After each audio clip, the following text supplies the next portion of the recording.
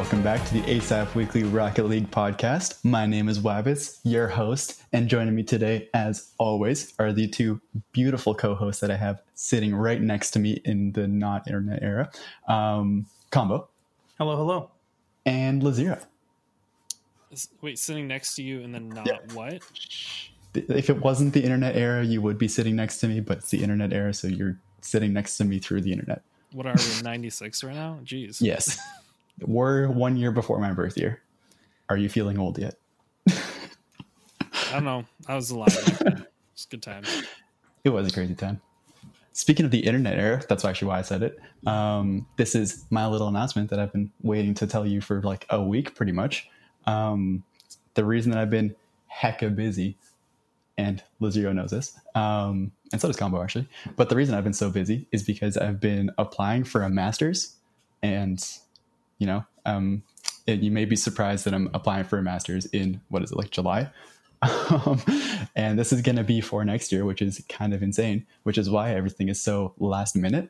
But I'm also applying for a master's in philosophy and not physics, which is the crazy thing. And that's why everything's last minute, because I have to read like a 100-page document in a weekend instead of having pretty much a month to make up for that. So that's been my life. Oh, please. If you were in any of the social sciences, you'd be reading 100-page documents every day. All right. True, but I'm not used to that. That crazy skim, you know what I mean? Literally weed out all the stuff that's unnecessary and get to the point, so we get really good at it. That's actually super fair, and I've kind of found that I'm doing that through you this. You need to. No, like literally, you will not survive if you have like 500 pages to read per week. You will not survive if you're actually reading every single page. I'm going to tell you this right now. Yep. And I totally believe that. And the thing with this one is that I absolutely love it because it's Heisenberg's physics and philosophy, which is like, it's such a specific thing that nobody can follow nowadays. But I'm in the very unique scenario where I know a lot about physics and I know a lot about philosophy, so I can actually follow everything that's being said here. Did you choose the text? Because that's a smart choice. I did not choose the text. It was chosen by my professor. Oh, that makes sense, though. To try and convince the other professors that physics is a good degree to get a master's in philosophy. So that's what I'm doing right now. I'm basically writing a page to convince people who probably don't want me to be there that I deserve to be there because physics is pretty much pseudo and applied philosophy. So yeah, that's been my week. What about you guys? Have you had a week? A week. I've been okay. I'm like very, very swamped in like work right now. So has been, and then funnily enough, my like I can't think of the word, but like the thing hurting my even chances of being slightly productive is I recently got into Terraria. So I literally had never played in my entire life up until like last week. And now I've dumped a gross amount of time into the game. And I'm like, so for context, I'm the type of person who like will research everything about a game before I play it so that I can like be good, right? And which is like just an objectively a bad way to play games. Like that is not how most games should be played. And like some games I've been pretty good for like wanting to go in blind and all that kind of stuff, but I like absolutely forced myself to go in blind to Terraria, and it has been a blast. Like it's been really, really, because like every time you turn a corner in a cave, I'll literally yell like, what is that? Like what is in front of me? Like every single time. And so it's been a lot of fun. And so I just got into hard mode as of yesterday, which is nice. So going to be playing around with some of that stuff and been playing around with some building in the background. So yeah, it's been nice. But yeah, it's literally my entire life recently. And it's nice that like guys like Jared and stuff who tend to like want to play games a lot are on vacation, because it's literally my life right now is like work for most of the day and then play Terraria for the rest of the day. And that's about it. So it's been pretty nice. That is actually perfect because I also just got Terraria and I was nice. planning on opening it up over the weekend, and then my professor called me back and I was like, I'd have zero time. So I haven't had a chance, but I'm so excited to get into it. Yeah, it's fun. I've been enjoying it. Me and one of my like old buddies have been playing quite a bit. Same thing. He's never played in his life, and so we both went in pretty blind and have been grinding it pretty well. So even this morning, I took a bit of a break from work, and we started a new world just for building purposes. purposes only, basically. Like, wow. And because this is a kind of crazy thing to me. You know how in most game, almost every game that it has progression on the planet, and like Minecraft can be the example of this, of that when you go to a new world or maybe join a friend or do something like that, you get a new character because it's a whole new realm that you're in. The thing that kind of rattles me with Terraria is that it's encouraged to bring your characters from other worlds to new worlds so that you can grind different things, which was like totally new to me and very weird. So like my buddy and I, who have now beat the base game and now we're into hard mode, which is kind of like New Game Plus, are now like pretty kitted out. And like we are like, it's pretty cool how the progression works. Like we're plebs now in our actual world, because as soon as you go into hard mode, like your gear is trash basically compared to what you have, and like what you have to fight. And so now we go back to a new world where we want to build, and we just one hit everything, like every boss, like everything we one hit. And so it's weird because like most games obviously discourage that, because you don't, like, then like, why are you playing? Like, what's the fun? But the fun is that then we can bring supplies from like hell, let's say, in our main world to this new world and build in like relative peace with like these new items and stuff like that, which is pretty cool. So yeah, such a like an interesting game mechanic that I had like never experienced in my life and have been having a lot of fun with. So I just finished building like a tavern and hotel and shit like that recently, which is pretty cool. So yeah, that's been me. Cool. I kind of like that. I'm excited to join you there. What about you, Lazira? The Pokemon Sword and Shield expansion pass, the Isle of Armor, the first one, has been released. So it's nice to have another excuse to go back into Pokemon every so often. There's definitely, I feel like Pokemon has gone. It's my what is it? What's that really popular game right now? And Animal Farm? Literally no, is that the right one? Animal Crossing. Animal Crossing. Animal Yeah. Crossing. That's it. It's that, like, that is the lethargic feeling I get when I play Pokemon. It's like, I don't want to think. I just kind of want to be in a world with lots of, I don't know, very bright stuff. That's essentially how I take Pokemon nowadays. But I'll listen. This is a little bit of side tangent, but I feel like once you beat the full game, they should just have the national dex. That's all I'm saying. Okay. I don't need the national dex when you play, because like the reasoning. I mean, okay, let me give me the reasoning they give, and then the real reasoning why they don't have the national dex. Right? So Sure. the reasoning they give is like, oh, we don't like, we want to like start getting new Pokemon. We don't want it to get messy. You know what I mean? Like we don't want to have like all these other Pokemon that kind of mess with the, I guess, balance structure and kind of how you want to progress through the game, which I totally get.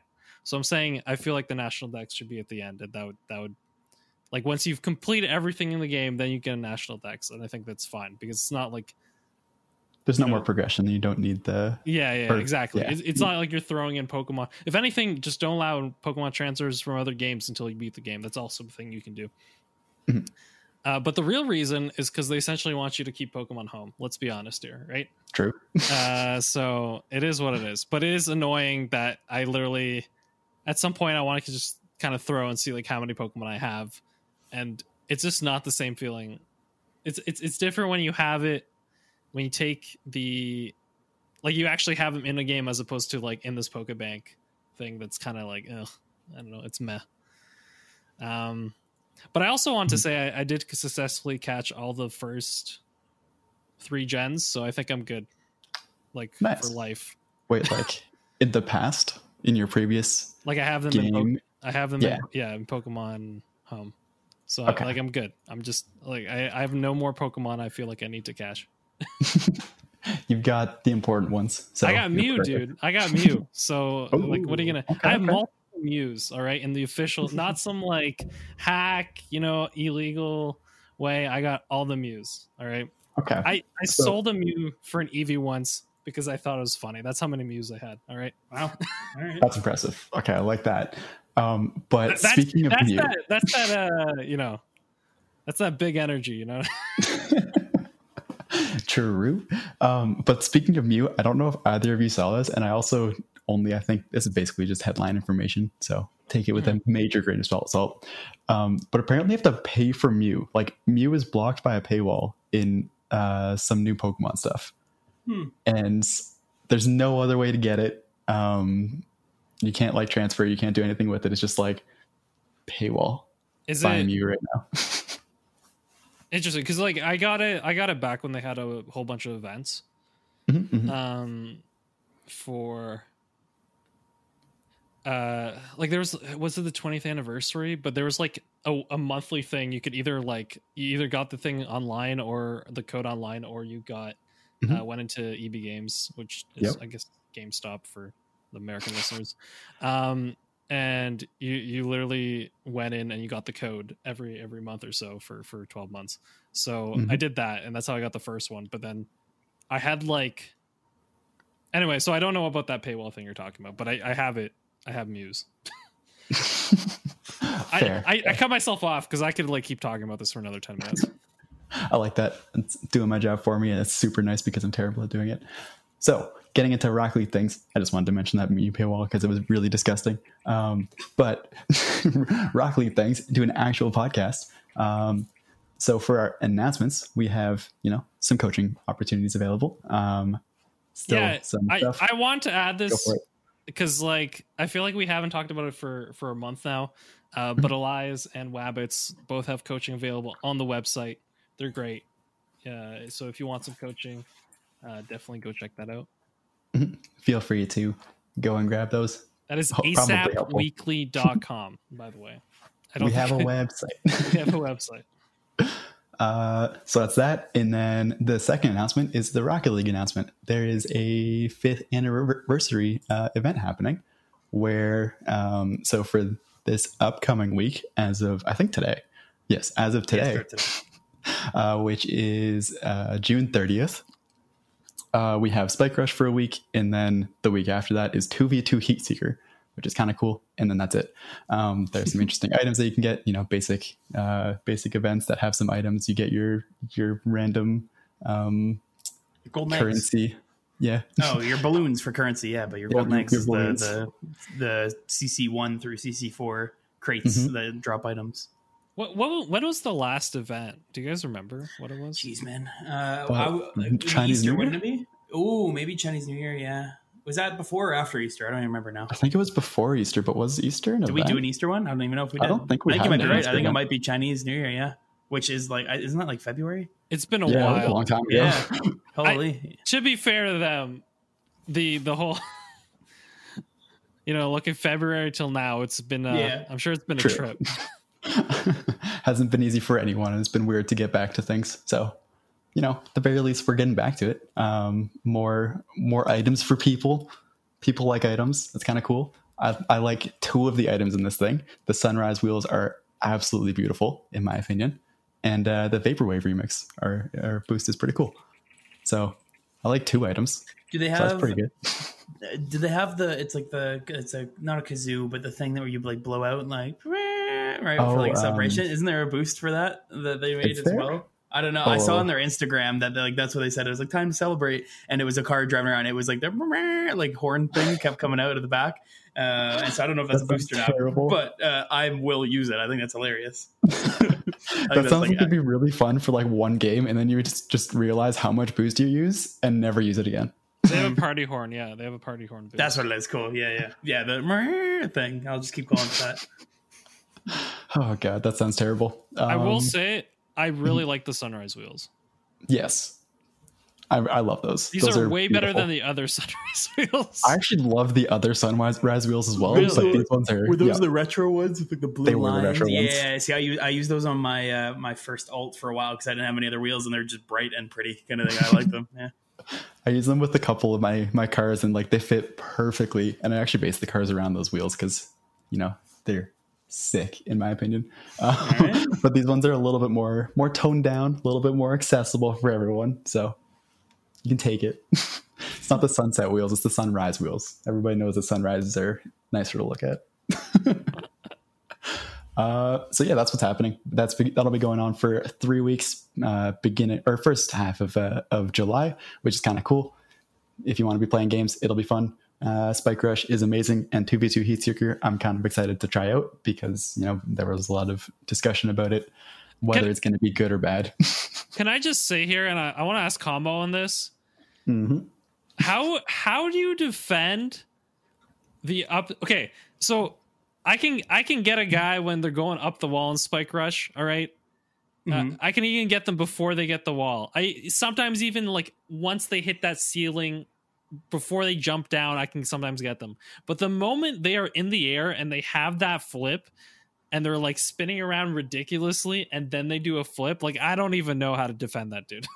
That's GG at that point. Like you already, I think you answered your own question of that. And like literally when I play with people, like that's what I've quote unquote coach. I'm not going to coach Spike Rush, but what I tell them to do is just don't let anyone get air at any point. Like because the second, that's exactly it. Of like whenever the people I played with, they're like, wow, like how do you keep scoring all these nice goals and stuff? I was like, because you literally let me drive up the ceiling, and there's like pros will not stop it because two things. One, obviously you're at the like offenseman's whim, right? Of like he can choose to flick at absolutely any time throughout the entire thing, and you never know when, and you likely have to pre-jump it, right, and try to get in there. Which is I think literally everyone on your team has to pre-jump at different literally times. To cover as much net. You got it. That's exactly what normally like when we're playing and we're like trying to get kind of good back when like Spike Rush was one of the limited modes, we would always say 2 up and 1 net every single time if someone did manage to get up into the air. But generally we'd say 2 up because whoever was in net would be the first to go up. A rotator would come into net, and then the person who's playing cutoff is going to follow them all the way up the wall, all the way off the ceiling, and see if they can catch up to them like off the ceiling, right? And like I love doing that. That was always fun, like trying to like pickpocket them on the way down. But no, you like you already said it. It's literally the getting them before they start that flip is the most important part because, like I said, it's already very hard. But also, I'm sure people have seen it. It's all so janky when the ball comes off and at all in spikes. Like it's impossible to actually know how it's going to come off because sometimes it pops, sometimes it's just like and like falls off. Like it's all over the place. Like you literally never know. So it's always. If you actually want to defend that kind of stuff, you need to be touching them before they even get on the wall. Mm-hmm. That's your little bit of high level Spike Rush for the day. Pro level Spike Rush is here. We're making it a thing. I don't know. Check out if you haven't played Rocket League in a little bit, but you're feeling to come back to something casual. Do that. If you just want a little bit of casual, perfect time. I don't know. It's kind of cool. I think that's all that we have for announcements right now. So let's move on into our week in Rocket League, which I'm pretty sure is mainly focused around the last tournament that we had. Where was our tournament? It was very fun to watch you two bout at the very beginning. It was a good time. I'd like to say that I officially have finally relinquished my undefeated streak in ASAP Weekly tournaments. That's funny. I held on to it for a total of 9 months or so. And, just constantly not losing any games. Well, I'm happy I got to watch the loss. I got to catch that game and some of the second, and that was about it. Unfortunately, I didn't get to watch the rest. But when I came back and opened the Discord and saw Trident up there, I was like, wow, all right. I was very impressed.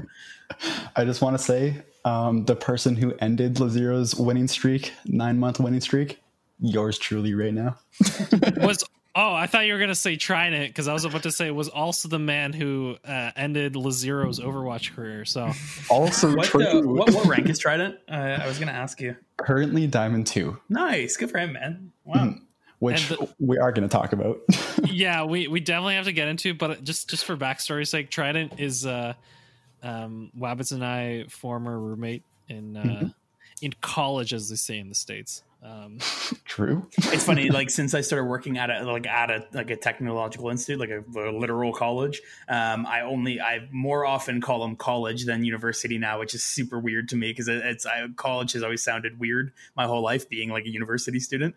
And now I say like I literally was talking to an old colleague I had at Brock, and I was like, oh yeah, so like when you talk to like the college reps and stuff, what do they say? And like it hit me as I said it. I was like, ooh, I was like, why am I saying college now? So I'm so American now. Yeah. What was I saying? Talking about our roommate in college. So I'm Joe. I mean, he didn't actually end my Overwatch career, but he did. The truth is, when I took over Brock Esports, any esports career was kind of done at that point. So I think I would have otherwise been on the Overwatch team had I just been focusing on that. But I had so much work to do that I and then Rocket League took over. But that's a side story, all right. But no. So Trident, I think we have to talk about him because he's only been like really playing the game for like he's had the game for a while, but he's only really been playing for 2 months. Mm-hmm.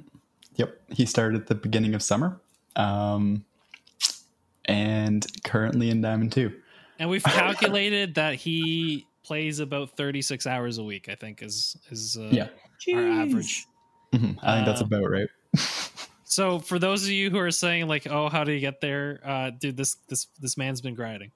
It's a full-time job. It is a full-time job for him.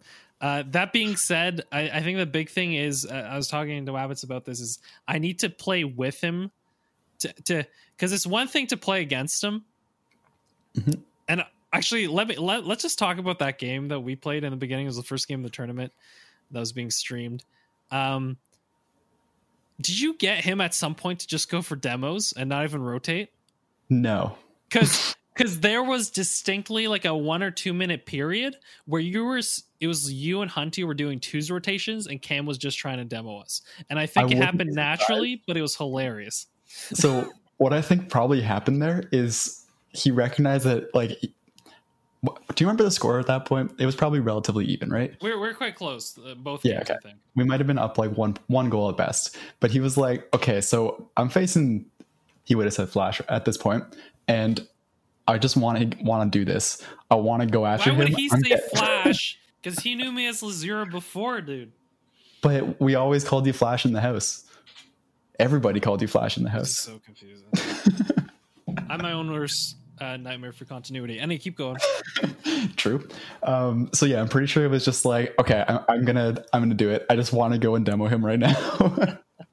So I wouldn't be surprised if he didn't get a single demo on anybody else on your team except accidentally, and it was just going for you. I didn't realize this, but I mean, I realized like we realized it pretty quickly because I know it was probably for him a pretty high level like gameplay in Rocket League specifically. Like I don't think he's probably played games at that level. Mm-hmm. And like I had to readjust my brain because literally the first minute, like he just hit the ball. Like there was no hesitation. Mm-hmm. It was just like, if I see ball and I can hit it, he hit it. And it worked because I was like, it took me a while to be like, oh no, he's just going to hit the ball. Like there's no other play happening from him right now. Nope, that's exactly it. But surprisingly, him going for like bumps, it was pressure, dude. Like it was actual, I think like, at least for that game, at least for what I felt from my side of things, is he, whether it was intentional or not, put more pressure on us.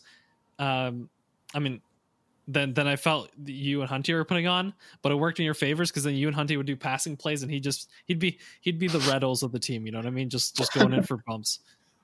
Yep. The funniest thing, like the most interesting thing that I found with playing with Hunty and Trident was that one, he was amazing at listening to comms. Like he would just, we would be like, or call out, try and your ball, and he'd go for it. Let's be honest, he's been playing pro Overwatch for like true, 2 years. True. And those are the most like cancerous comms I've ever heard in the game. Oh, especially with some people on our team. Jeez, I don't know if we talked about it on like the podcast or not, but man, when we went to Saints Gaming Live and had to sit at the same table as the Overwatch team, and all we ever hear is like, I don't even know any of the name, like I can't even name one, but it's like Fury over and over again. I wanted to die listening to it, and I literally had to spend more time at the tournament reining in the boys than like to not be that mad at the Overwatch team than actually playing Rocket League. Wait, why would they be mad at the Overwatch? Because they kept hearing them? Yep. Everyone, like we were in a large gymnasium, and every single we were at the concession stand outside the gym, and we could hear the Brock team screaming. It was the most frustrating thing I've ever heard, but I know, and so I had Minx explain the whole thing to me as to like how it works and why they do it, and like it was very interesting to learn, not fun to sit next to at all. What did Minx say? Sorry, what did Minx say? I don't remember off the top of my head, but all I know is they use like I don't know Overwatch at all, but they had like a couple tanks, but mostly DPS. Therefore, it's like they would find whoever is the weakest on the enemy team, target them, so that every single DPS person would be targeting them to get a quick kill, and so that requires obviously very very quick comms to like call who is the lowest of health, and so all it is just screaming names. It's like I understand why I do it, but from a I don't know. it's like the most easiest of strategies if you like think Yeah. of it big picture of like who is low right now or who is out of position, and then everyone on the team just yells that person's name. Like that Yes. is literally your comms. Like It is, and like for folks who maybe like can't picture what we're talking about, what Lazero just said is like exactly what it is. It is the pure match is just everybody shouting the exact same name at each other, and like it sounds redundant and it sounds stupid, but the idea behind it is that you're making sure that even let's say three of us and other people are playing, and maybe I don't know who the weak one is, and maybe I think I have someone who's like weak, but then I hear my 5 other teammates all screaming the same name. Like obviously, then I'm going to join in and make sure that we can put as much damage towards that character as possible. Yeah, so like smart and like very simple, but holy man, was it horrible to sit next to. So yeah, not surprised that Trident can take some good comms.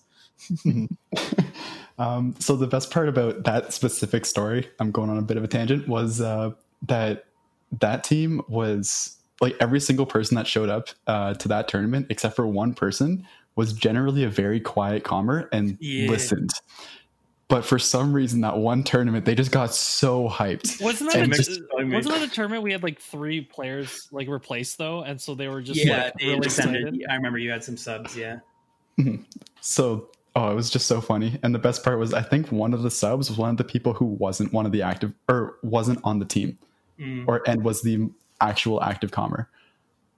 But I don't know. So it just ended up that every single person was super hyped. They were just yelling. And the biggest part of that was that it ended up mostly being a tilt tactic to try and get into the other team's head. Everybody hated us, like hated us. And it bled into other games. Like people would ask us in Rocket League, why are your teammates screaming right now? And I'm like, I don't know, man. I was like, I don't talk to them. Like, just let them do their thing. Like, 100%. And like literally when I talked to Minx, like people were so mad at Brock, but who won the tournament? Brock did. So like, you can't really say too much about it. Yep. So funny. I just heard so many conversations about it after the fact. Beautiful. So funny. It was horrible. Getting back to what actually happened. So with our actual comms, it was Cam entirely just listening and allowing me and Hunty to call everything. And then sometimes saying his name and he would just go directly towards the ball. That was just it. Every time we said his name, he would just go for a hit and make sure that it was safe and like try and boom the ball or at least get a 50 if he had the chance. And it was perfect. So I've noticed if I am playing with a lower ranked player, that does tend to work. Like if they feel unsure and it's a slightly higher lobby, and I know like if they're playing fine, I don't say anything. But if I see that they're getting unsure, I'll actually start calling when they should be moving. You know what I mean? Because even if they go and miss the ball, it's much better for the rotation if they went when I make the call. Yeah. Yeah. And that's just it worked out perfectly. And like me and Hunty basically had a super aggressive twos rotation where like we were passing to each other and mainly just playing off of each other, but then allowing Trident to come in and hit the ball and make sure that we were safe, and then sometimes be super aggressive and go for a demo. But it was mainly just I think I said this yesterday on my stream, but like Trident is an amazing enabler in Rocket League, where he just lets his teammates do absolutely everything and then just kind of sits behind them and watches. But he watches in the right spot. Solid third man, simple as that. That's it. It's perfect. Nice. And it worked out really well with me and Hunty. So what walk me through it. What seed were you guys when you came in? We were 4th. You're 4th seed, cool. And then that was only based on the players, a single player's highest MMR, correct? Is that what it was? Total sum. The total sum. Okay, cool. And then how was like playing with Hunty? How'd you guys do? How was comms and everything like that?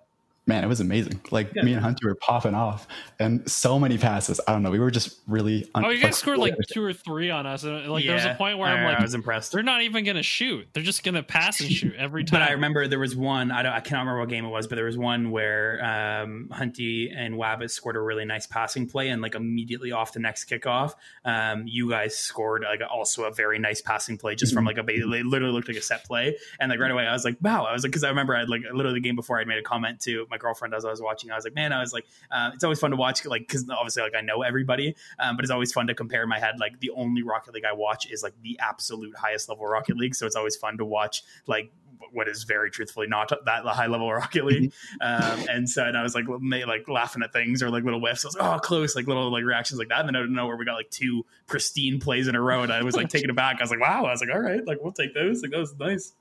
It was fun to watch though. It was a lot of fun for me to watch. Yo, And it was super fun Bruno, to play. I had to say, like, Bruno really impressed me. Like, I found out that was Bruno like at the end of your series is when I found out that was Bruno. I had no idea that was actually Bruno. Yeah, he was using a different name, but no, Bruno was by far our MVP. I feel Nice. Paint. How was your run, Lazero? How'd you guys do afterwards? We either won 1 or 2 in the lower bracket. I think we Mhm. won 2 in the lower bracket, then we lost. Nice. It was weird too though, because like when we got on earlier, like I kid you not, we had an hour where we play like casual ranked, and like we were just popping off. Nice. I had like a freestyle redirect goal. I mean, Wabbits knows this, and like I mean, I've been joking, but it's definitely become a thing. Like if I go in cold sometimes, my first 2 games are not tea, like crazy good. Like I'll just do the craziest things, and then it just, I mean, eventually I just get worse. I don't know what it is. I can't keep it up. That's the. That's fair. You play worse when you're warm. It's not even that though, because if I have a bad day, then my warm up really helps.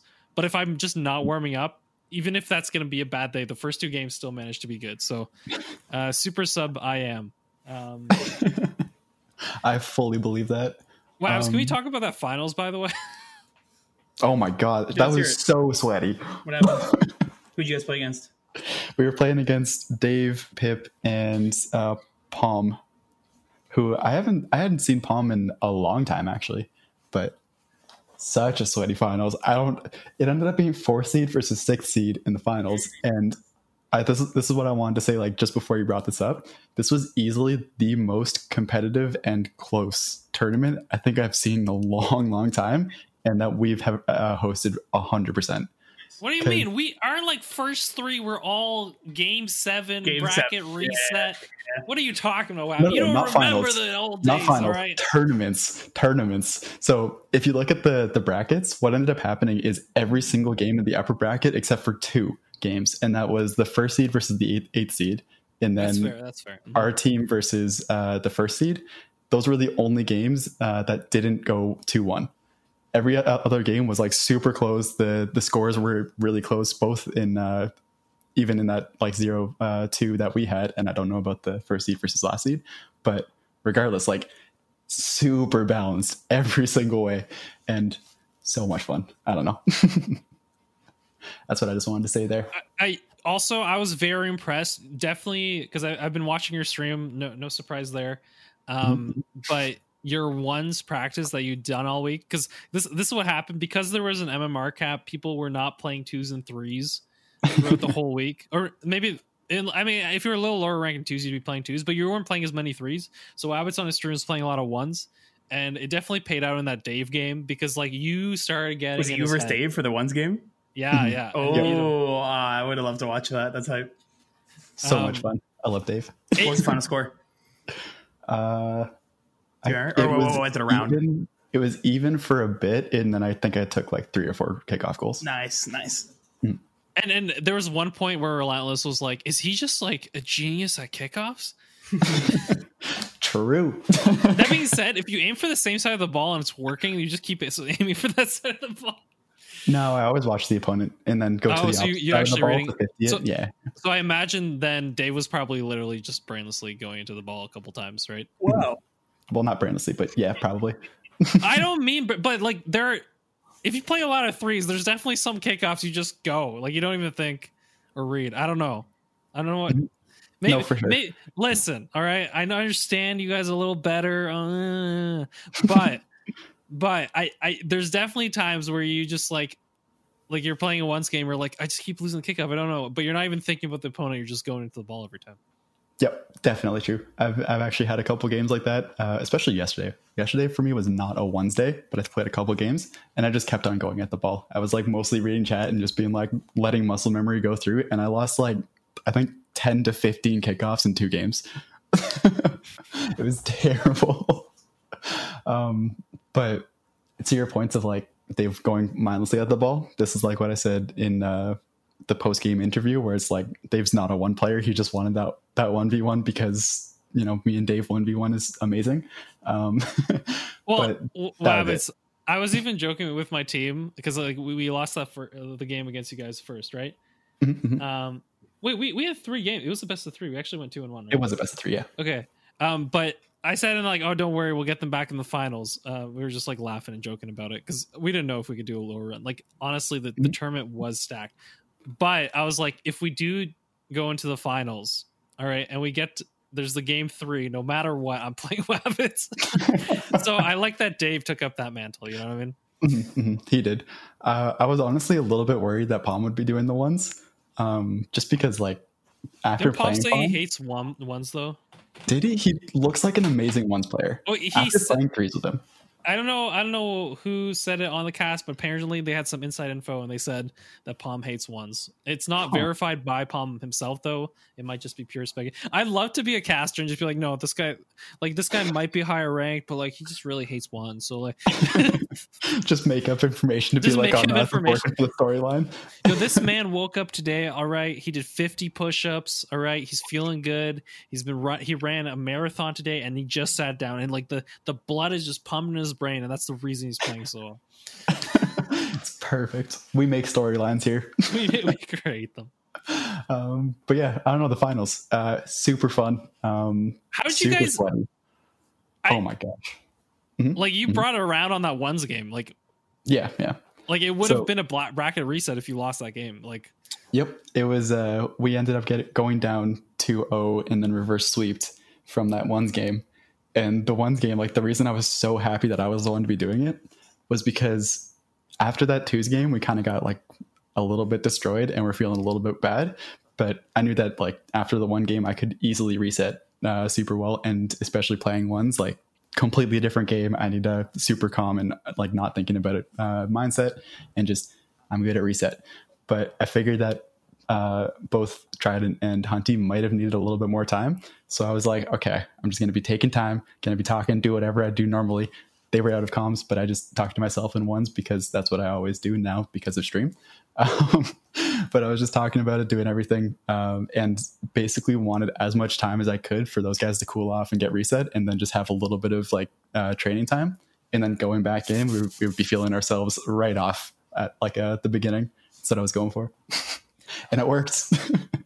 I think resets are definitely really important. I think Wabbits and I don't know if it was 2 weeks ago or last week now, but there was like a series of games that we'd hit 4-0 or we'd be losing 4-0, but it happens so many times that now when I go 0-4, I do a reset like unintentionally. But if I'm 0-4, because we made it into a joke, and then that game we actually caught up. We lost the first. We were 0-4, and it was 4-4, and then we lost 5-4. But the fact that we got back and like got into overtime made us believe in ourselves. So now I have an 0-4 reset essentially. That if I'm 0-4, I'm like, oh, easy, because we did it in like a minute and a half too. Like it was anyway. Yep, it was the 4-goal challenge where you're down by 4 with a minute and a half left. Yeah, 4-goal challenge. Happened 3 times in I think an hour where we were down 4, and we were like, oh, 4-goal challenge. I don't know, I was just setting up for it. Don't worry. We and came no back matter what, even if we like lost, we still played. Like we won that minute and a half every time by 2 or 3 goals. You know, even though we lost the game 4-2. Beautiful. I don't know. Resets are actually important, which is kind of funny because like it's a little bit of a meme in the Rocket League community where it's like, oh, goal was scored, reset. But it actually does matter. I don't know. You got to figure out how to de-salt yourself and like get yourself back hyped. I don't know. 100%. So congratulations. But on the topic of what matters, do you know what else matters when you're playing Rocket League? Boost? Yeah. Oh my gosh. You should have taken it. You got to take I gave you the layup, and this man's really just like... did. I wanted you to do it, but it's boost. So like, it's really important. Especially playing without it. Right? How are you supposed to do that? Let's talk about it. So playing with 0 boost is something that happens. I was thinking about this earlier actually, and it's something that doesn't happen probably between like maybe like plat 2, plat 3, and champ 2, because it really shouldn't happen in that area. But below that, you're like, oh, I missed a couple boost pads, or I missed the big boost and don't know how to rotate, or somebody accidentally took it, or whatever might happen. Well, there's definitely a point though at the higher levels where people will be, You And know that's what I'm Okay. saying. Once you get up to like C3 and above, then people are intentionally taking your boost. Where it's very, very intentional, and like your opponents are watching your boost, you're watching your opponent's boost, and you have to like either make a wide rotation to get a boost, or you just have to figure out how to live on low boost. And that's what we're going to talk about today. How do you live on zero boost? Which also, if you're playing in ones, pretty much everything. I don't know. You really have to know how to play on zero boost and get out of that scenario to be able to play ones. But that's if your opponent forces the zero boost scenario. Like I feel if they're playing well, yeah. If they're playing well, they can force you into the zero boost scenario. But it's not the end of the world, honestly. Like, I feel though this is more for 2s and 3s, right? Yes, well, especially 3s because there's so many people that can possibly take boosts, right? Yeah, boost starving is a lot easier in 3s, but that's it. It's not the end of the world. All that has to happen is like if you're on defense, grab those like 1 or 2 pads if you have the option to, like if they're spawned out in front of net, and then like, look, you're at 24. You can save literally any ball if you have 24 boost. But what I really want to talk about with playing with zero boost is one, the importance of small pads, especially knowing where they are in areas that you can get to safely. And then 2, how to kind of keep up speed, like keep up your speed and use your speed even when you have no boost to get around that. I'll even say this as well, is when you are playing with zero boost, that's when you have to be really careful about slowing down your momentum too much, right? Because as long as you still have as long as you're still doing a rotation or keeping a little bit of momentum, there is a chance you can make the save even like if you only have 12, right? Or whatever.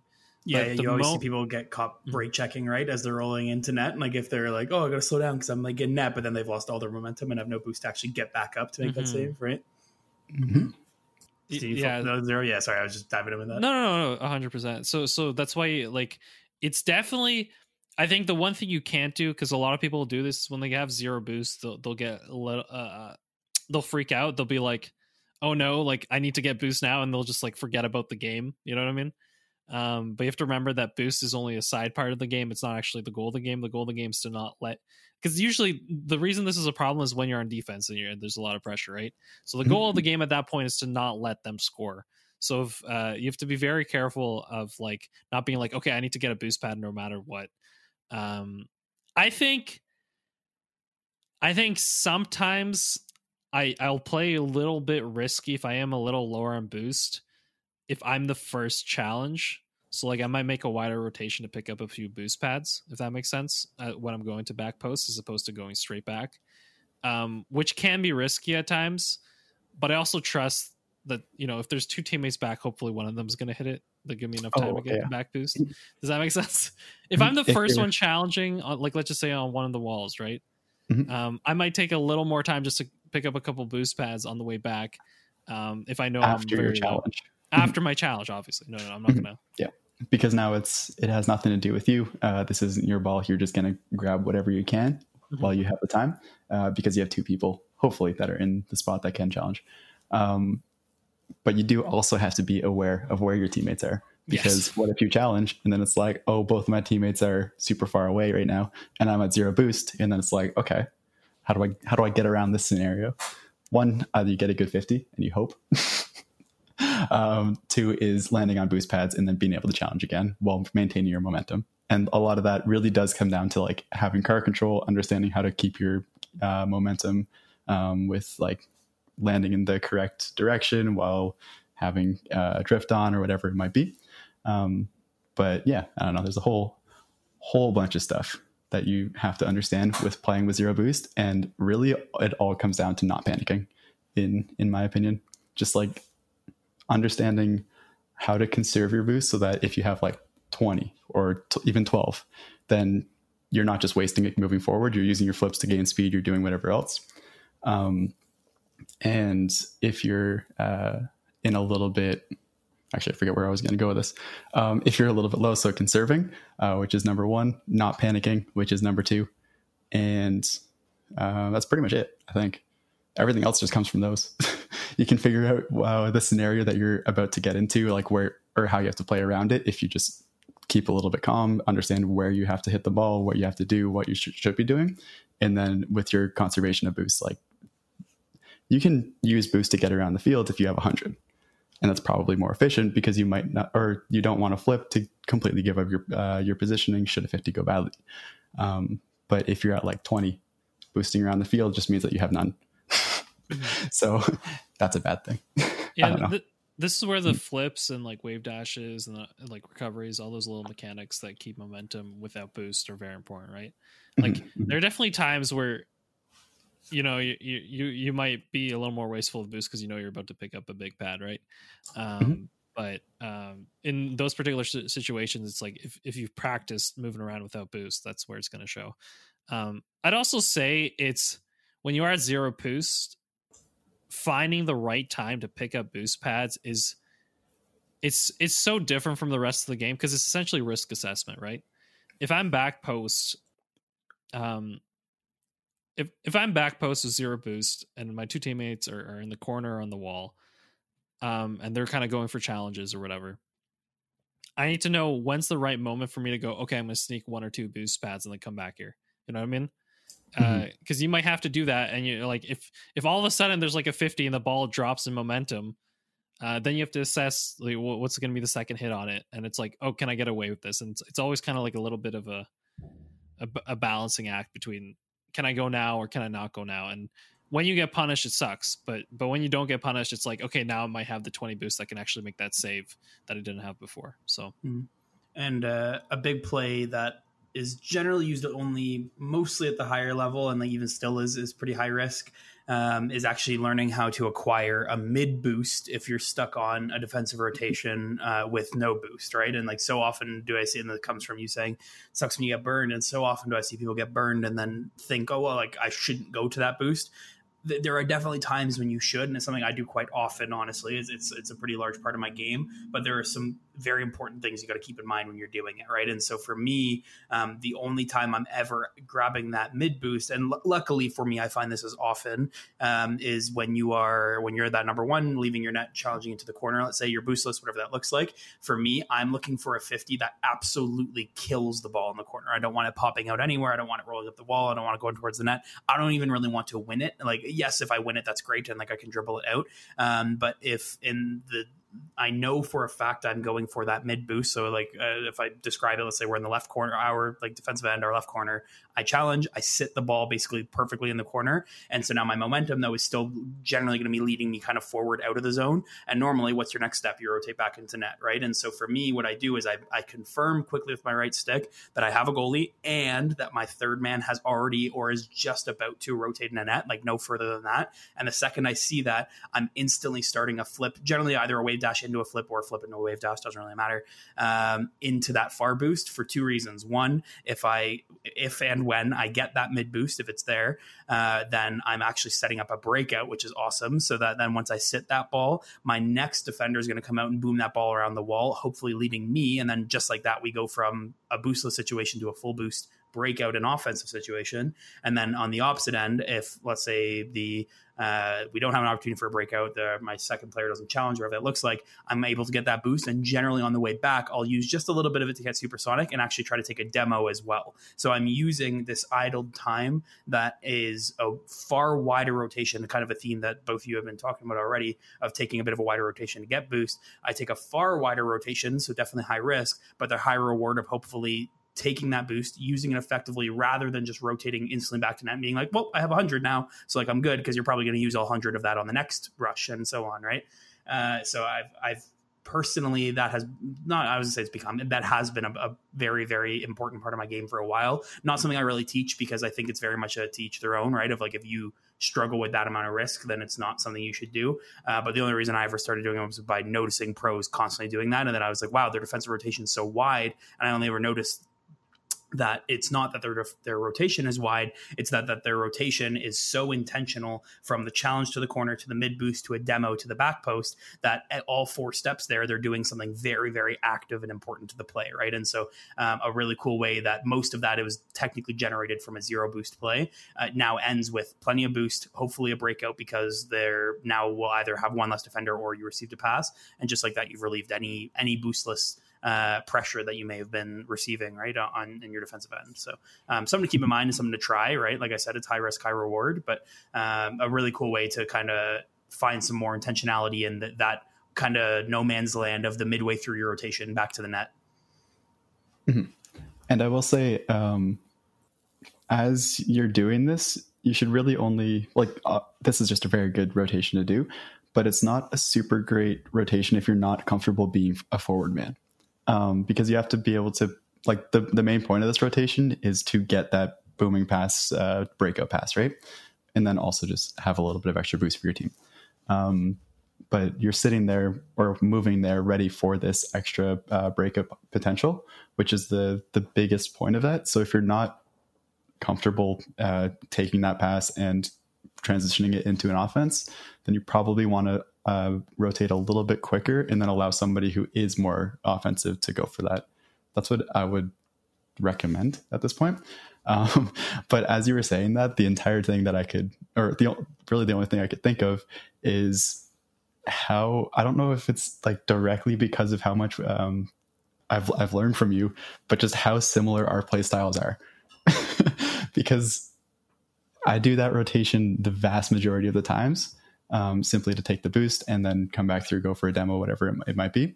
And I'd been doing the breakout passes before we even talked about it the first time, and just continued through there. And then like it's slowly dawned on me over time that it's like, I don't know if you've slowly been pushing me towards playing this exact thing, but that's kind of where I'm going as time goes on. And the better I get, the more I do it.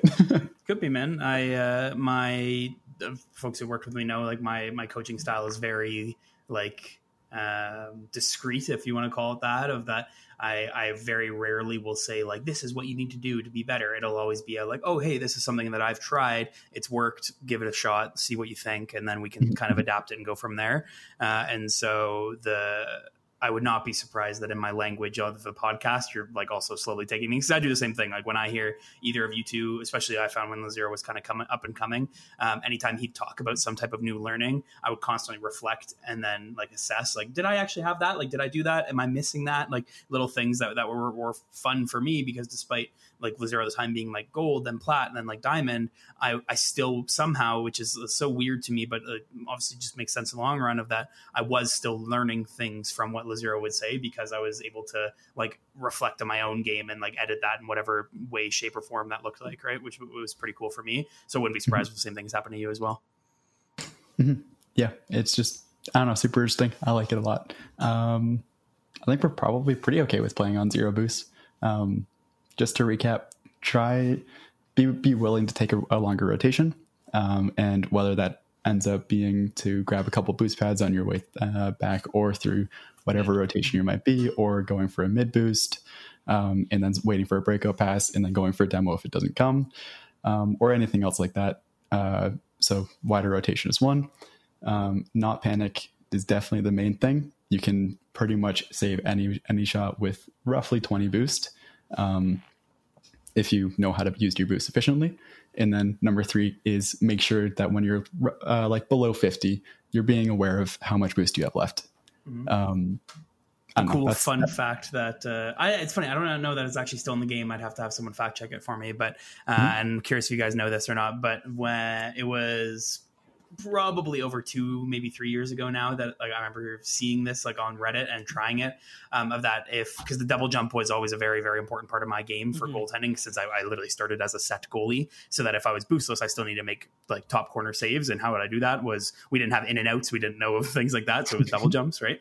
And something I remember I learned and I still use to this day, and so either it has been changed and it's a placebo, or it still exists, is that if you double jump and then point your nose directly upwards, if you're like right on the goal line, you'll notice that your card does not touch the crossbar. So and it's actually far enough that a ball likely could squeeze between the tip of your nose and the crossbar.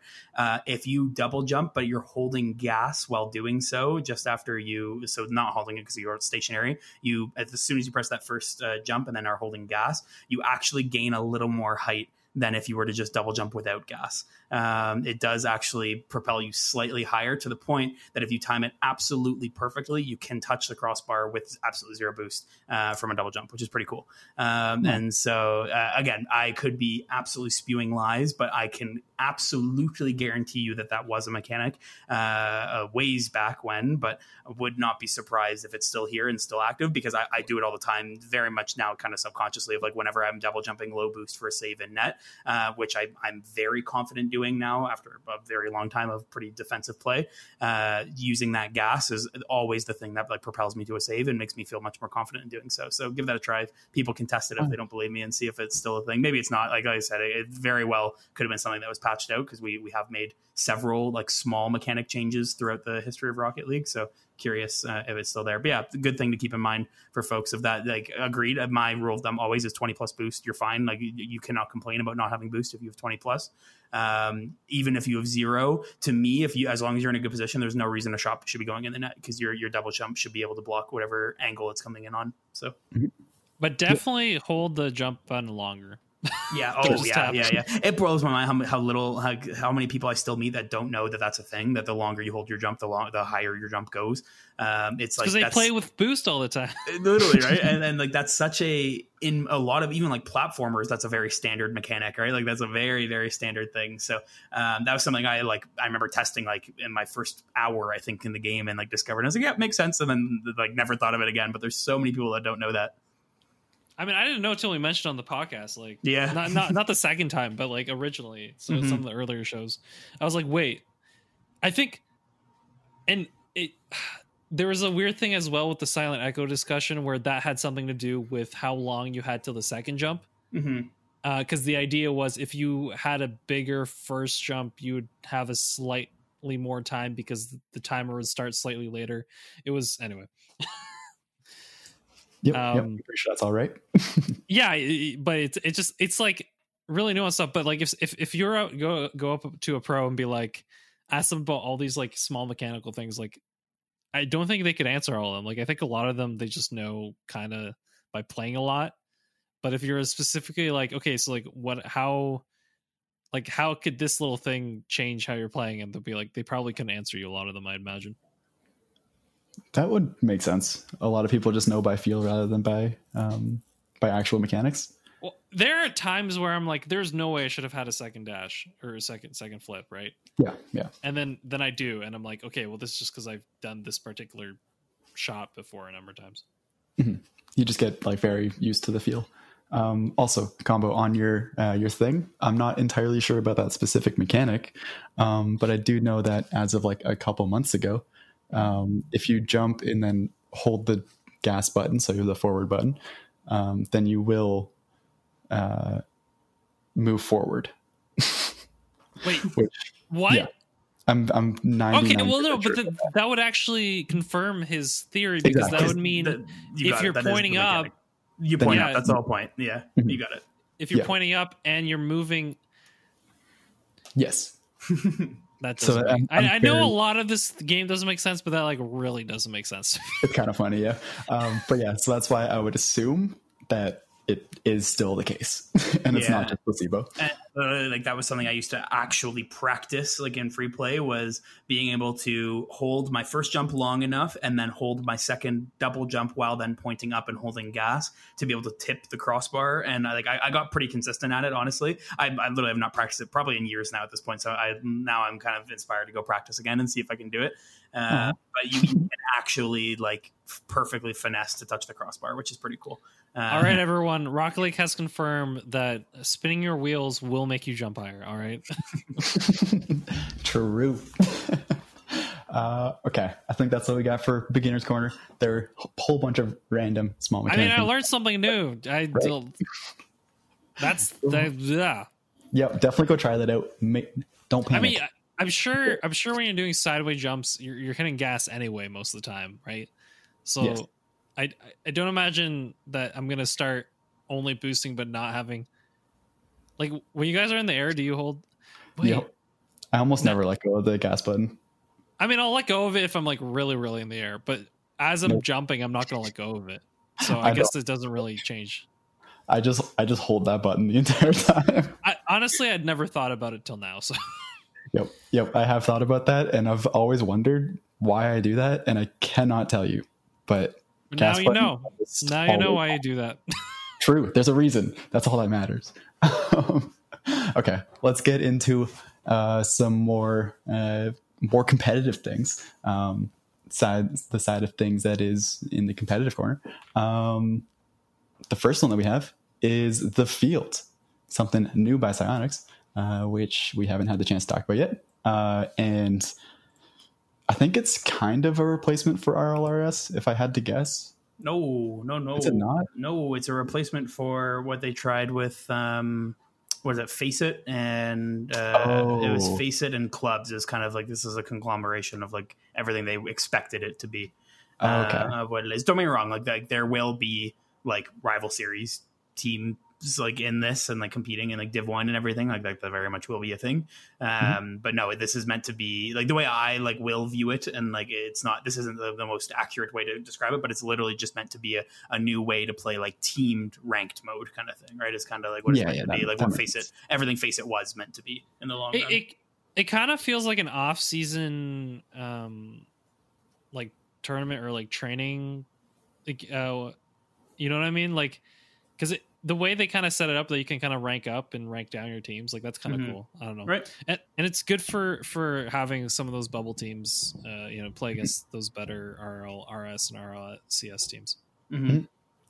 So I'll just go through a bit of a rundown. It's basically split up into 3 divisions, where Division 1 is RLCS and some RLRS teams. We don't have a number for that, so with 4 additional, so we don't actually know how many teams are going to be in there, but it's just going to be basically pro level. The best of the best is Division 1. Division 2 is open to any team that holds Grand Champ, but Season 1 is limited to 20 teams, so that doesn't add up for me. That sounds like it's going to be roughly 1,800 plus. And then Division 3 is anybody else can play in Division 3. So No. So like essentially open qualifications for any teams that hold Grand Champ. So you need to be GC to try to qualify for it. But like what Wabbits is saying is that it's likely going to be only like 1,800 plus teams playing in that division, because there's obviously like several thousand GC players in threes. No, of course. But I mean, I don't see what the problem is with it, is what I'm saying. I'm just surprised by the limit of 20.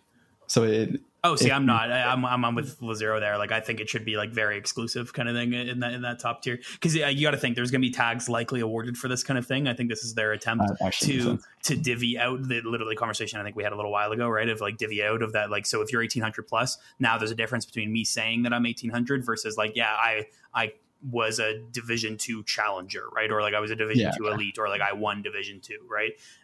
Which like I'm excited for honestly, now. I don't like all those extra words you added to the end of it. I'd much prefer they say I was playing in Division 2. That's how I want people to say it, because all those extra words just anyway. But the question though being then like what? So I'm purely speaking titles. So like what titles would you like want in Division 2 then? Like just winning / just playing? Like what do you see it as? If you qualify for Division 2, then you have a title for Division 2. And then like what if I win the field Div 2 or like Div because Division 2 player anyway? So but if you win Division 2, then you're in Division 1, and that's just how it works because there's promotion relegation. So I would say if you play in not technically the case. It's just RLCS and RLRS teams are playing in Division 1 or the first team. You got it. And so then we don't technically know what it's going to end up looking like in terms of that promotion and relegation, because they've only discussed promotion and relegation between Division 2 and Division 3. Yeah, if you look, so to me, I think Division 1, in my eyes, Division 1 should stay very exclusive. Like it should, like, very, very limited, if anything, comes from Division 2.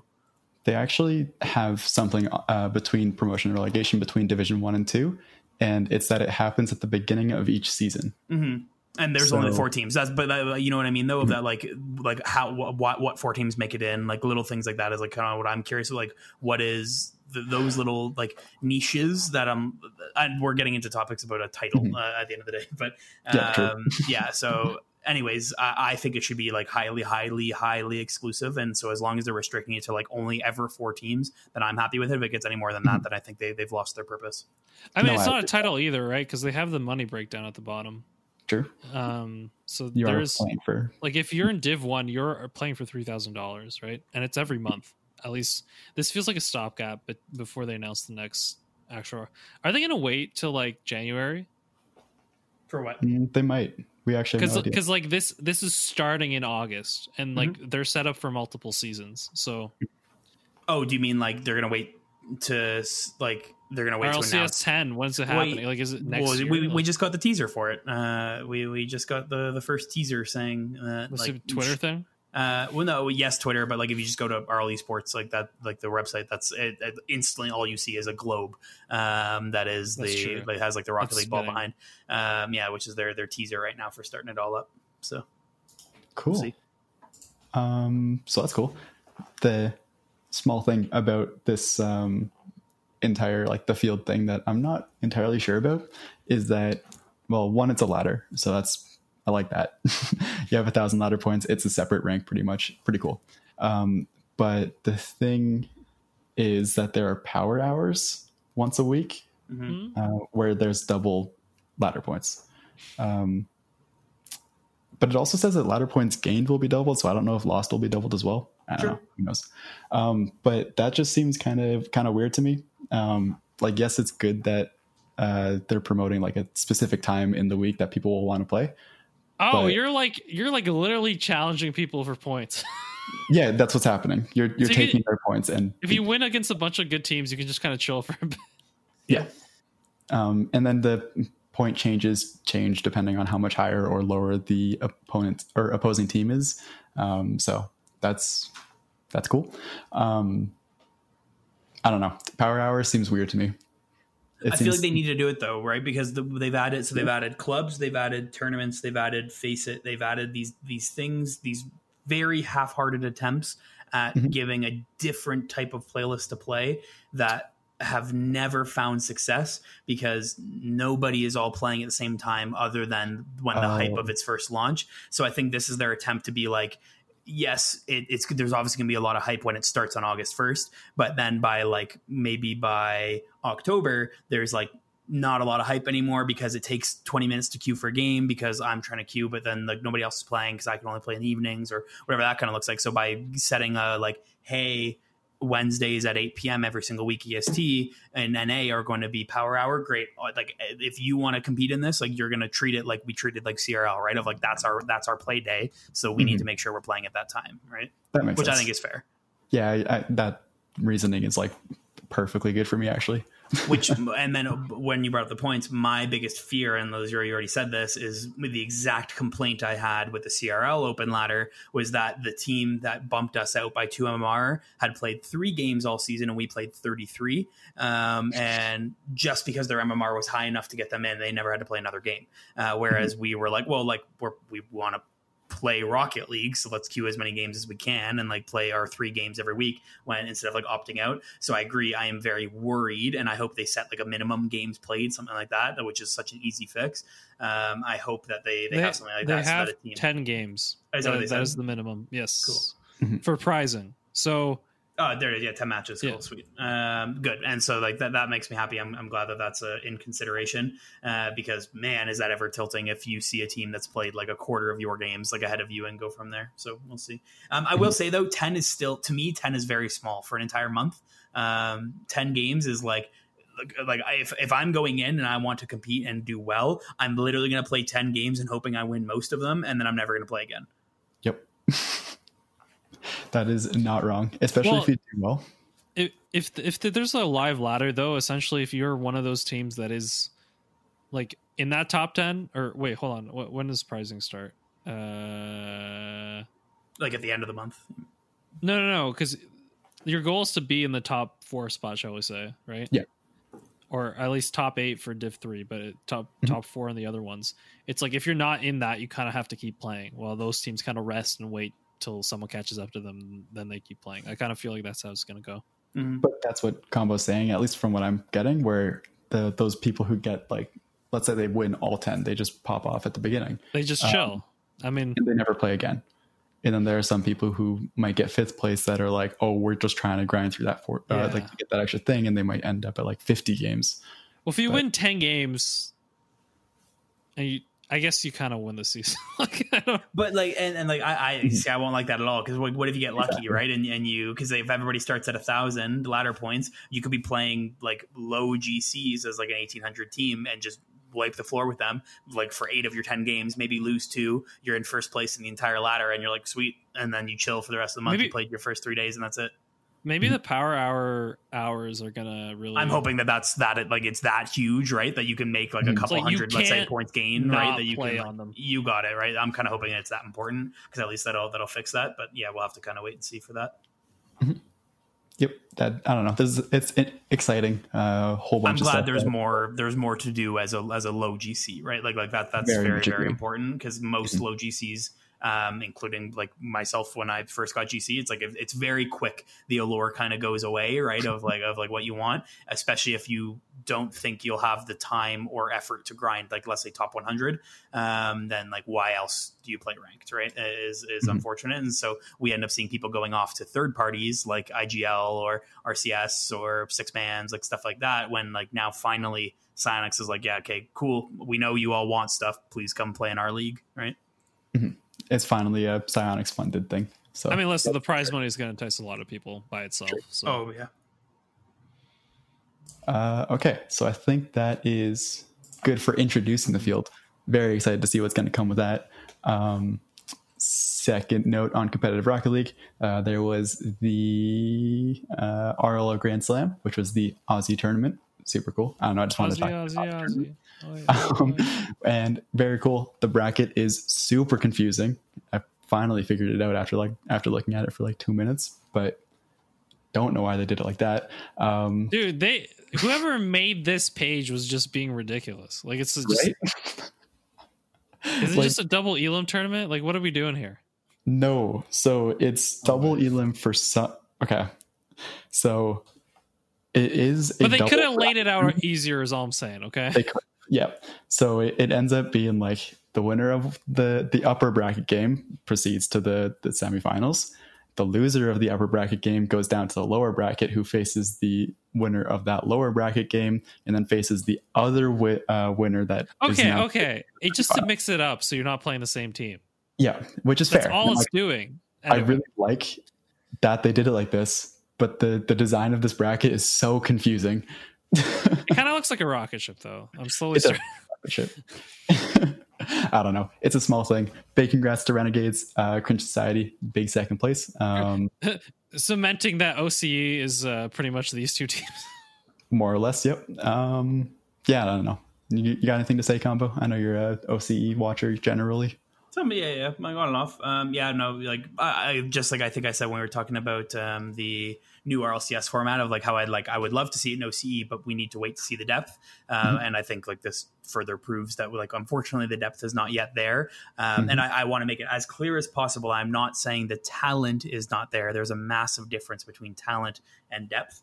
OCE has a ton of talent, like a lot of talent, but the depth of having 10 teams with that level of talent is not yet there. It is very much only ever do we have, I would say, 4, maybe 5 very competitive teams from OCE, and even still, go ahead. Yeah, I think you're right though, but like you wouldn't want to do a season with 5 or 6 teams. Like you want, you got it. So you want to. You're right, and so that's why I don't think that format will change. I know I just completely changed the topic, but yeah, I consistently root for Cringe Society, so I'm happy to see them doing well. Renegades also are like tons of fun to watch. CJ is a pleasure, so always happy to see that. I was impressed with the results from old Team Skyfire. I love Walcott like a lot, so happy to see how they're doing. Yep, I don't know. There's probably not much that we can't say about this, but interesting. The bracket was messy. Bracket's messy. But I don't know. I love just talking about OC. I'm so excited for it to actually be a region with depth, like you keep on saying. Because then, I don't know, just more. It's nice to see more. Moving on from there, we have some more one stuff. Salt Mine 2 is still existing, and has So been the going finals are happening this weekend. this week. No, it might be this week. Oh, so, yeah, so July 1st is when it starts. So So starting tomorrow, full week. Yes, it should be a week, and it's a very interesting bracket, in my opinion, where you have this upper bracket and a lower bracket. But the thing is, both of those seed into a single elimination bracket.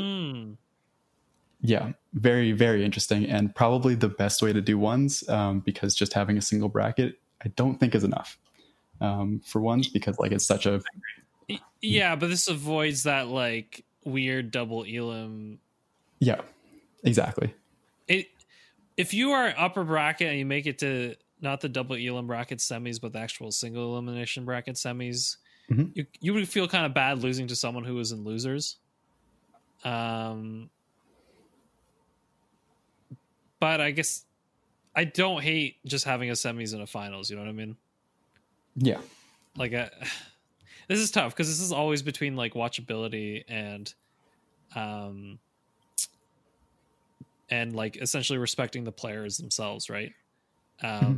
What's best for the players? A double elim bracket all the way through with a full bracket reset. That is objectively probably the better way. Like if you want to be as fair as possible, right?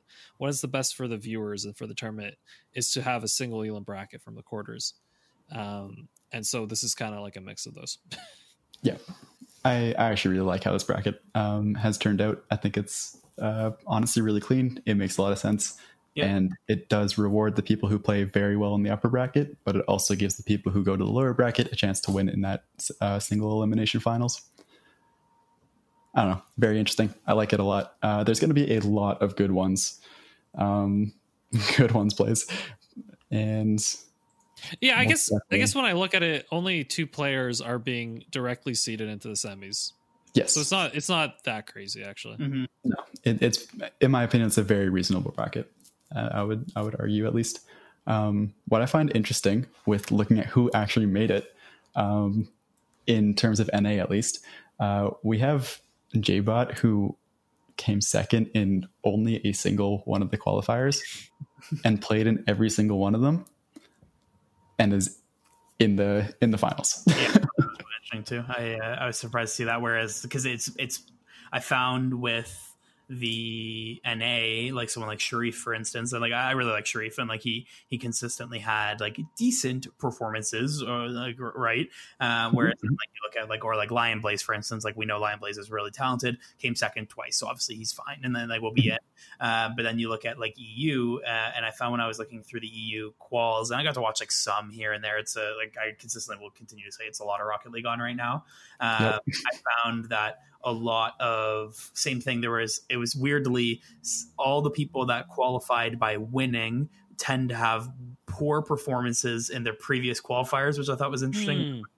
But then all the people that made it in at least had a couple very good performances. You know what I mean? Like even like Louis P consistently was making the quarters and or semis like throughout, even though he's the 8th seed. So it was like the opposite of the 8th seed in NA, right? So it honestly made me want to go rewatch some of the EU like later games, like semis and finals of the 4 qualifiers, because like I know like Revizy played like Astral and apparently Jack and Dead Monster like several times, or like Louis P, like I said, was consistently in several of the semis and quarters, right? So you can like kind of look at how those matchups went already, and a couple of them flipped depending on the qualifier. So I thought EU was very like all over the board, so I'm very excited to see how that one ends up coming out.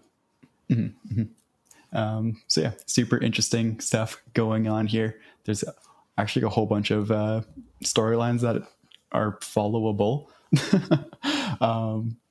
As always, it's a little bit sad that there's no combination of EU and NA, but you know, happens because people literally can't now.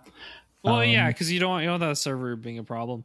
I also say I almost feel more excited for the EU one, which is not something I usually say. But that's also because I feel when I've watched ones, I've seen a lot of these players more than I've seen the NA ones players.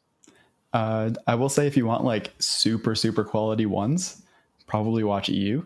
If you want fancy ones, watch NA. I'm also interested to see how like the RLCS players match up against these probably more typical ones players, right? I was actually super surprised to see that AJ qualified. I didn't think that he was that good of a ones player. Oh, I think he's gross. I think he's Is he? I think he's absolutely gross. He did quite well in Fusion. He always put up like pretty big like fights overall between him and Reynolds. Man, I'm surprised that we don't see both of them like even more often on the ones leaderboard and everything like that. Like AJ, I view just similarly to Astro, right? Like has a lot of very strong mechanics, but can make some pretty critical errors sometimes, like defensively. But I think AJ has a bit of a better head on him. But then on the opposite, I think Astro is more mechanically talented. So like I was not surprised to see him there in that case. Interesting. I do not follow enough ones, so that would be that. Yeah, I don't know. Whole bunch of stuff coming up this week. It starts tomorrow. So it starts tomorrow, which is Wednesday the 1st. Do we know what time? Because I kind of want to watch that. Oh, shoot. I'll have it on my side screen. Yeah, going to be great. Last little thing. Turbo is staying with Envy, which probably means he's staying in NA and is not going to be going back to EU. Possibly not even to visit his family. As we were guessing before. And you guys have AK, right? And go see some peeps for a bit and then come back. But I'm happy he's staying. I'm excited to see him compete in NA. Oh yeah. He's a very good addition to NA, and I like the merging of the two scenes now. So yeah. Well, I have a completely different.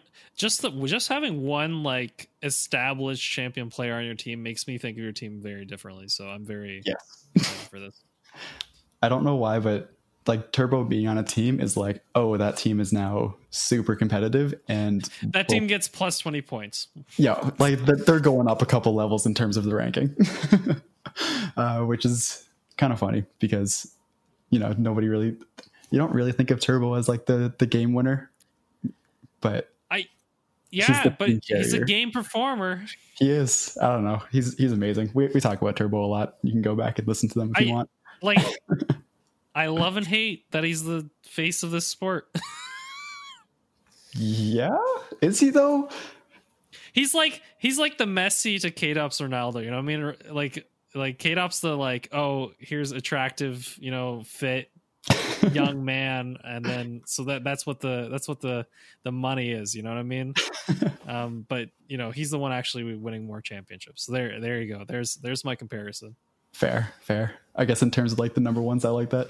I think that's probably a good spot to end off on, right? That being said, people who say like Messi is like, I don't understand. People are like, oh, he's ugly. It's like, dude, he's just an average, like he's a normal guy, dude. Like anyway. People are too used to seeing incredibly good looking people on TV, and esports is amazing for bringing people back to reality. To be fair, just seeing Cristiano Ronaldo's face makes you hate him, so it's like he has that people care more, They're like, oh, this guy's not only is this guy good looking, but he also is really good at soccer. Like, oh, fair. Okay. I guess that makes sense. Okay. That's enough soccer for right now. It's probably also enough car soccer. You guys got anything else you want to talk about? No, sir. Lazero, I'm currently happy. I just like to say, Wabbits, when are you going to play with me on your main account in threes? I'm just waiting. In threes? I don't know. Get back out to Champ 3 because I'm making that push to GC today. Or not today, this week. I am. I'm currently at 1470. Good luck. So we're almost there. I've ruined a lot of people's dreams of hitting GC. I think I've taken away. For some reason, I keep on winning games when there's an opponent on the team who is at like 1510, 1509, something like that. And if they were to win, they would just get GC. And it's like, no, I'm on the other team. We're stopping. You're the what's it called? The gatekeeper right now. Yeah. I'm the gatekeeper to GC. I can't. I'm the Red Skull because I may lead others to a treasure that I cannot possess, but I also take it away from them. They gotta work for it. They didn't sacrifice enough, apparently. Yeah, they don't. They gotta give me their daughters. That's it. That sounds so much worse than I thought it would. Okay, we're ending it. That's it. Or give up their best friend's life. Anyway, keep going. Thank you. That's perfect. We're ending it. Big thank you to all of our patrons. I love every single one of you for supporting us and continuing to allow us to do this. Special thanks to... and I love you too. Wow. Okay. I guess that hasn't been said, so we love you. Special thank you to our roll call patrons, JYs, Mifa, Paint, Tim Barker, Relentless, and Segmopco. If you want to support us, that's at patreon.com. I don't know what the slash thing is. ASAP Weekly. Yeah, it's not. It's there. It's not that confusing. It's not really. Only our YouTube is different. Is it really? Actually, no. I guess our Twitter and YouTube is ASAP Weekly Network. But if you just search ASAP Weekly in the Google machine, you will find us. It's perfect. Go do that. If you don't want to support us monetarily because you don't have the means, which is perfectly reasonable and we understand, you can also just tell your friends. And Flash likes to see numbers go up. Flash likes to see numbers go up. Lazero has evolved past that. Lazero likes seeing zero numbers now. That is exactly true. Especially on my own team when I'm playing Rocket League. Anyway, keep going. Master of goose eggs. I think that's it. Shutouts. Oh, true. Boom. Okay. We're good. Speaking of shutouts, we're shutting out this podcast. I love every single one of you. Bye. Bye.